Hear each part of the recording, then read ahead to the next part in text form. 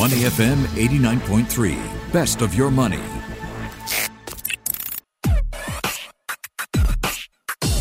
Money and Me on Your Money, only on Money FM 89.3. Money and Me with me, Michelle Martin. We are speaking today with Tony Sycamore, APEC analyst for City Index.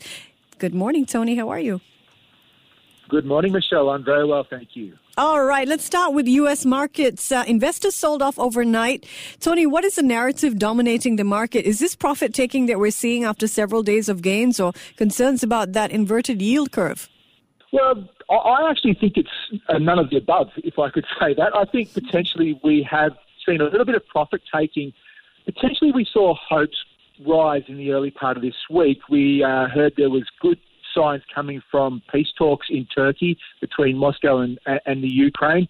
And there was also signs or reports that Russia would pare back activities in Kiev and Chernihiv. And the very next day, we have a situation where Russian forces have shown little determination to move away. And in fact, they're bombing the outskirts of Kiev again. So I think there's been a little bit of disappointment.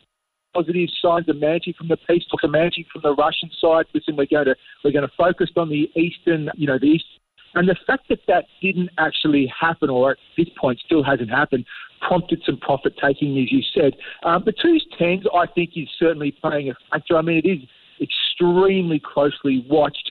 I am looking more at where real yields are, and that curve hasn't gone anywhere near the inversion levels you're seeing in the nominal rate. So for me, it's something which is getting a lot of noise, a lot of attention, but I'm not putting too much precedence on that. To me, it's still the fact where the stocks are climbing a wall of worry. We've got hawkish central banks. We've got commodity prices which are going through the roof. We've got German inflation at record highs overnight, up around 7.9%. So many things for the market to be concerned about, yet it continues to push higher. But the reason it's pushing higher, and those concerns are generally emerging from this war in Europe, and that really remains the key for me as to where next for stocks. We've seen a very large short covering rally. The US data has been quite strong, quite resilient through this period, bearing in mind we're only 6 weeks into the war. So at this point in time, there's a lot of factors playing out. All right, Tony, what are the possible outcomes that you see? Investors are watching the Ukraine-Russia negotiations very closely. In terms of the different scenarios that could pan out, what is top of mind for you, and where could markets go in some of these situations?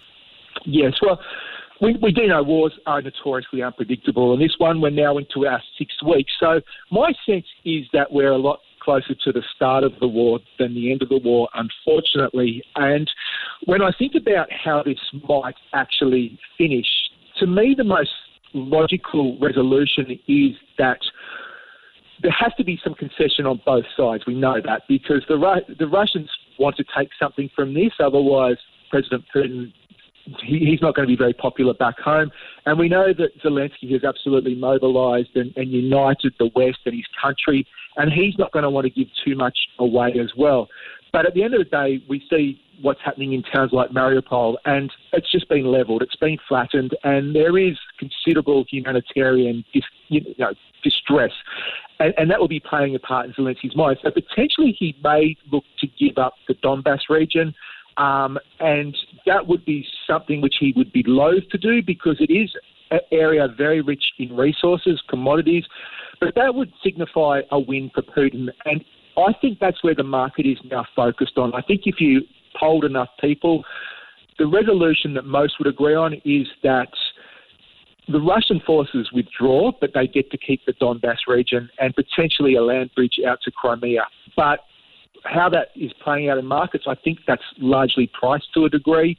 If there was a full withdrawal from Russian troops from Ukraine territory, that would be an outstanding result for markets. You'd see commodities sell off, you'd see inflation concerns ease, you'd see central banks winding back their or walking back their hawkish rhetoric, and stocks would push to new all-time highs. Under the central case, which I just put forward, in that Russia would keep the Donbass and potentially a land bridge to Crimea, that to me suggests stocks are going to remain in a range. They're not going to push up above that all-time high we saw at the end of last year. I think that bull market high from November holds fast. And by the same token, I think the range lows that we saw earlier this year probably hold as well. Let's talk a little bit about, let's move from the, a possible face savings end scenario for both sides. So I suppose worst case scenario, China joining this war, joining the fray. China is Russia's most important ally. It's been warned not to support Russia or to bear the consequences. China, a lot of analysts say, have its own problems to worry about. There's financial stress from its property sector, unprecedented levels there, a brittle economy, lockdowns, for example, in Shanghai that it's dealing with. Mm-hmm. So some analysts that we're saying, that we're speaking with, say Beijing is unlikely to aggressively support Russia. And one sign of this hesitance we saw yesterday, China's state-run Sinopec Group suspending talks for a major petrochemical investment and a gas marketing venture over in Russia. What are your thoughts? Do you see China helping Russia to extend this war, and what could be the ramifications for China if they do so, and market reaction to that? Well, it's a great question, and for us here in the Pacific region, it's the biggest concern that we have because it's a lot closer to home. And I don't think there's any mistake. China is the senior partner in this partnership. If you recall, before the invasion, the Beijing Olympics, there was the Russian president and the Chinese president agreed or signed an unlimited support agreement for each other. And I think what's happened now is, as you mentioned, this outbreak of COVID, there's other situations now affecting China, and China's now hedging its bet. But I don't think its intentions have strayed too far away from the fact it does want to support Russia. At this point in time, it's got things which are probably taking a little bit more of its attention in the short term. But in the medium term, I don't think there's any doubt that Russia and China are firmly aligned. And that's the biggest concern that I think we have in this region, also globally as well, because what we've seen is NATO and the US basically align to against Russia, supplying troops, supplying weapons, supplying aid. But if that became a situation which we're now fighting on two fronts, and potentially China might look to take or move into Taiwan, that's something which would absolutely unravel markets completely and utterly. And we do not want to see that, not from the market side of things or the humanitarian side of things. But in terms of where it sits on the probability scale, it's not inconsequential. We're probably talking about a 25% chance, somewhere between 10 and 25%, which is a tail risk we need to be extremely aware of.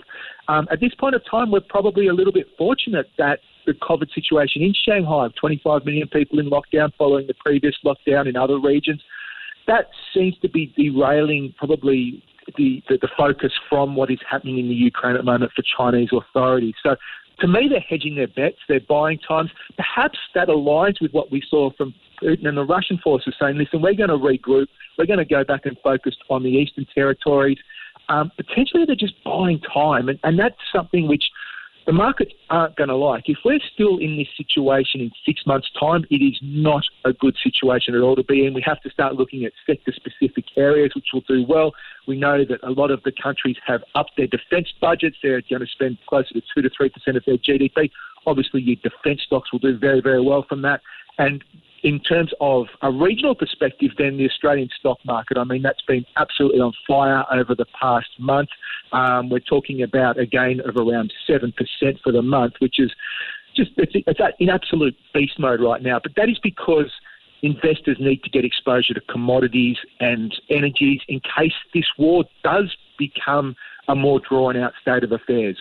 All right. Oil analysts believe the market's going to struggle to find enough supply in coming months as Russian exports are expected to fall anywhere from 1 to 3 million barrels a day.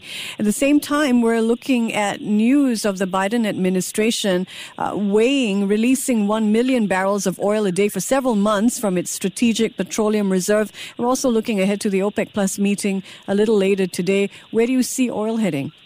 Well, to answer the OPEC question first, I don't think OPEC's going to deviate from its plans or just greenlight its plans to increase production by 400,000 barrels per day in June. That's going to be given the green light.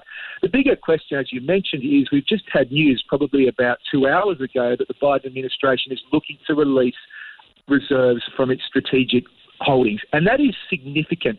Now, if we think about the actual state of play for Russian oil imports globally or exports, whichever way you're looking at it, it's about 8 million barrels per day.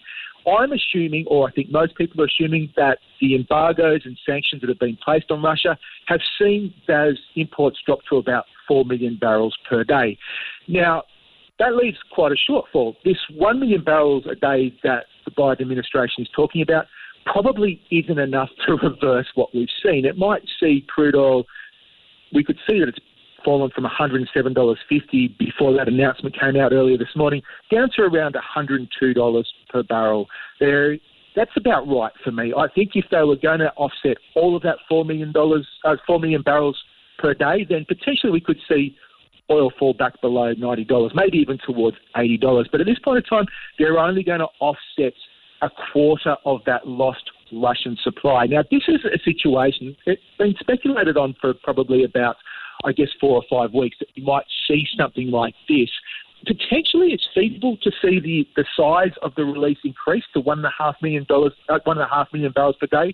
That would certainly help. Maybe it gets oil down below $100. But right now, I think it's not enough. It's not enough what we're seeing to get oil below $100. Certainly, it's enough to keep it below $110, but probably not enough to get it below $100 for any period of sustained time. All right, just a question on Bitcoin. Russia says it's considering accepting Bitcoin for payment for its oil and gas exports from friendly countries.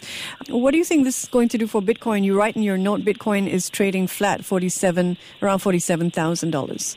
Yes, well, Bitcoin is still a risk asset, and equities, as we know, have had a very strong rally from the lows in March. And Bitcoin has started to respond to that. It's pushed up. It traded to its highest level this year, just above $48,000 earlier this week.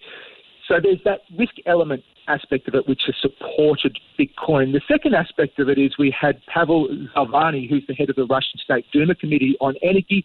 He came out at the end of last week talking about how countries friendly to Russia could pay in lira or rubles or Chinese yuan. And then at the end of the interview, almost as an afterthought, he said, and you can also pay in Bitcoin. And that, I'm not sure whether he actually thought through the mechanics of this or how it would actually work, but that certainly gave Bitcoin a lift as well. Where Bitcoin sits currently, it's been capped by the 200-day moving average at 48,300. So a lot of people ask, hey, cryptocurrencies, can they be traded using technical analysis? Well, a very simple 200-day moving average shows that the rally has stalled ahead of that 200-day moving average at 48,300.